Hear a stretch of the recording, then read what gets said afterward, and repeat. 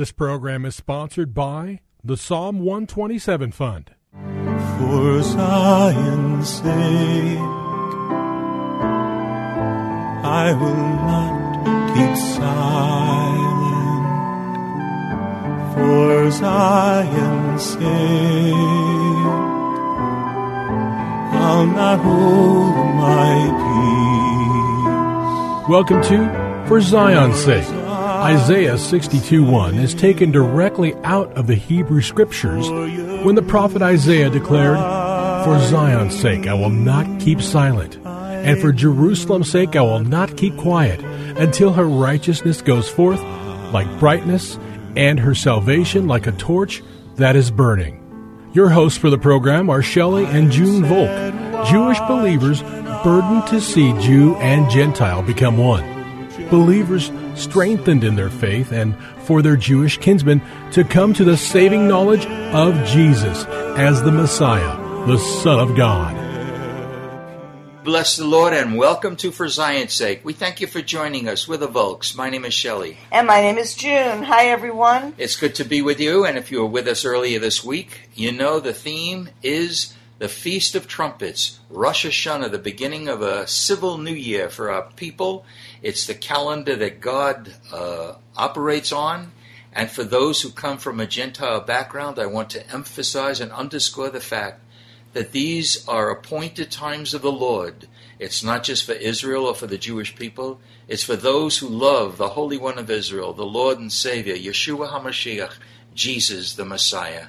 And the practicing of these appointed times was given to Israel, but it's so important for all who come from a Gentile background, who were born into a Christian home and have become believers in the Messiah, to understand what Jesus meant when he said, "I have not come to destroy the law, Amen, but to fulfill it." So these appointed times have been fulfilled by the Lord, except for one of those appointed times, which will be the end of the age. Which is called the Feast of Tabernacles, when there will be a great ingathering of all of God's people to worship and adore the Holy One of Israel, Jesus.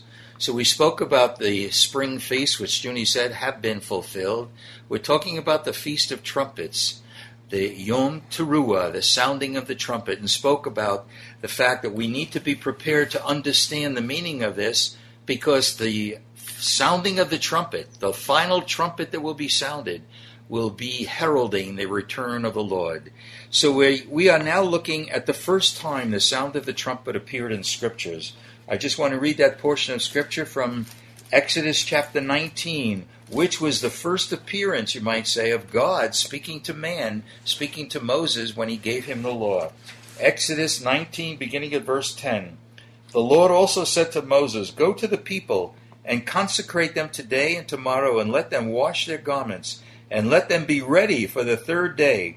For on the third day the Lord will come down on Mount Sinai in the sight of all the people."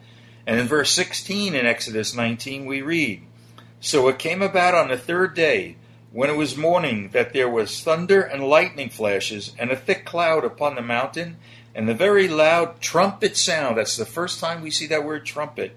"So that all the people who were in the camp trembled." And there's going to be a lot of trembling when the final trumpet sounds. But we are talking about what God said to Moses to tell the people: be consecrated and be ready. And we're speaking about that word to be ready. In Hebrew it means kun. It means to be ready, to be established. And we want to look more at that word because we need, can I say it this way, to have kun, the established Word of God in our hearts. So we'd like to give examples today about what it means to be ready. And before we can make ourselves ready, Shelley, would you not agree that we need to sanctify ourselves? Yes. Or we need to be separated from things that are not of God, that we would make ourselves ready. Junie, actually that's such a vital point, because we cannot be ready until we are first consecrated. And briefly, consecrated means set apart for the purposes of God. Just as all the utensils in the temple were consecrated, they were only used to fulfill the purposes of God.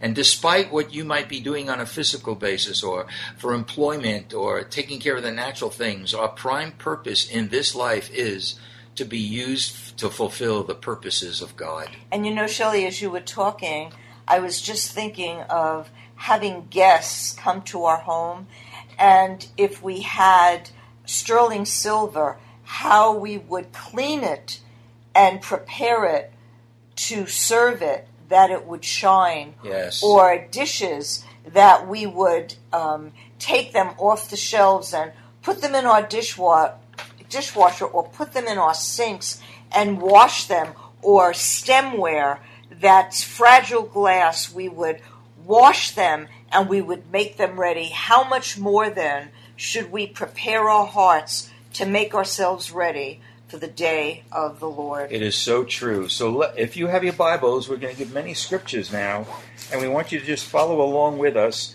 looking at this Hebrew word kun, which means, to, among other things, to be ready. And if you turn with us to 2 Chronicles 29, this is when Hezekiah was going to restore temple worship in the land. All right, 2 Chronicles 29, verses 35 and 36. So the service of the house was set in order. The word set in order is the Hebrew word kun. Then Hezekiah and all the people rejoiced that God had prepared, there's the word again, the people, since the events took place so suddenly. So, Junie, I think it's obvious that one of the ways we can be prepared and established in the Lord is to be in a place of worship. We need to be worshiping God. And that's why the house of God was set in order. Hezekiah and all the people rejoiced that God had prepared the people since the events took place so suddenly.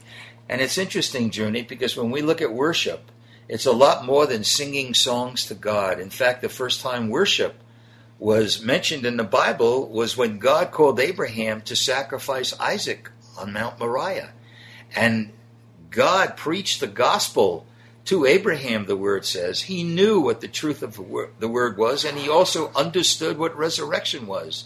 And he told the men that went along with him and Isaac, said, "You stay here and wait, and I and the lad will go up and worship the Lord." So we need to be a people who worship the Lord in spirit and in truth, which is a wonderful way of preparation for the sounding of the final trumpet. And worship, Shelley, is a bowing down before God. And when we think of worship, we think of singing and worshiping, whether it's at home or in our car or at church. But truly being a people of worship is always bowing our hearts down before the Holy One, that He would be the one who would direct our ways, direct our steps, lead us and guide us. And we wouldn't do it for ourselves to get anything, but the purpose is because we know the Holy One and realize how much He loves us and wants to impart His life to us, that we would always be in a condition, let me say, of worship, bowing down before the Lord and crying out to Him to live and obey Him. Amen. So again, that word says, so the service of the house was set in order. Our house has to be set in order. We have to be set in order that we would be prepared for the sounding of the trumpet. So we see this throughout so many of the Old Testament scriptures. Another scripture, Shelley, that shows how we can be ready, is found in Psalm 119, verse 5. If you have your Bibles, open them up to Psalm 119, verse 5, and read with us. Oh, that my ways were directed to keep your statutes. And that word directed is kun. It's like make yourself ready, directed.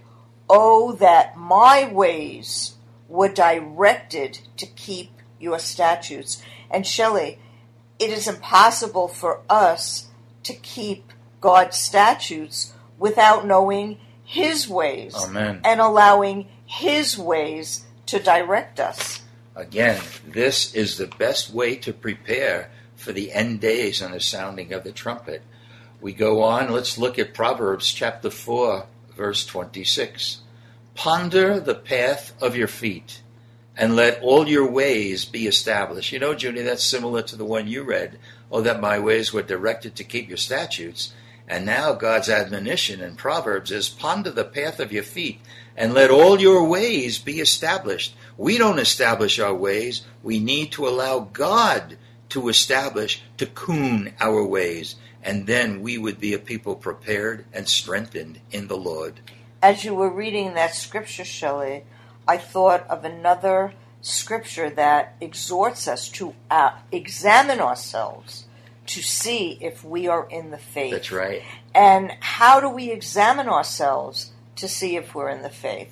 Well, very practically speaking, is your life in the will of God? Have you desired to walk in His ways and not your own? Have you asked the Lord about your life? Did He direct you to do the things you're doing? Are you living for Him or for yourself? Have you examined yourself lately to see if you are in the faith? Have you asked the Lord to reestablish you to be in His will, whatever that will might be for your life? And you know, Shelley, idolatry is not, blatant all the time. We might have idols in our life, living our own way and directing our own path. For example, have you ever thought, Shelley, that there are things in life that you can't give up because you love them too much? Whether it's a wife or a child or a job or something that you treasure. It could even be a religious thing, like people celebrating Christmas or going on vacations. There's nothing blatantly wrong about that, or it doesn't, smell of idolatry in the natural sense. But spiritually speaking, have we really examined ourselves to see if we're in the faith? If all that we do, if all that we are is out of the spirit of worship, out of following the Lord and having Him direct our steps and our ways, and living for Him and Him alone.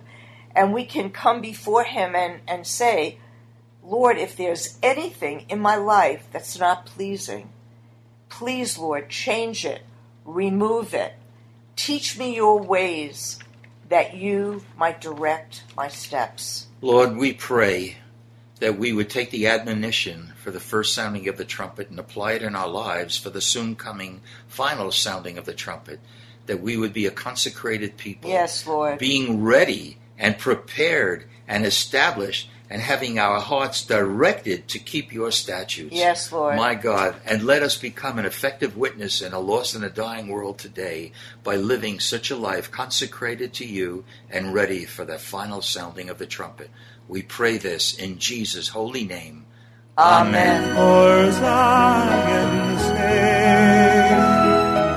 Thank you for joining us this evening.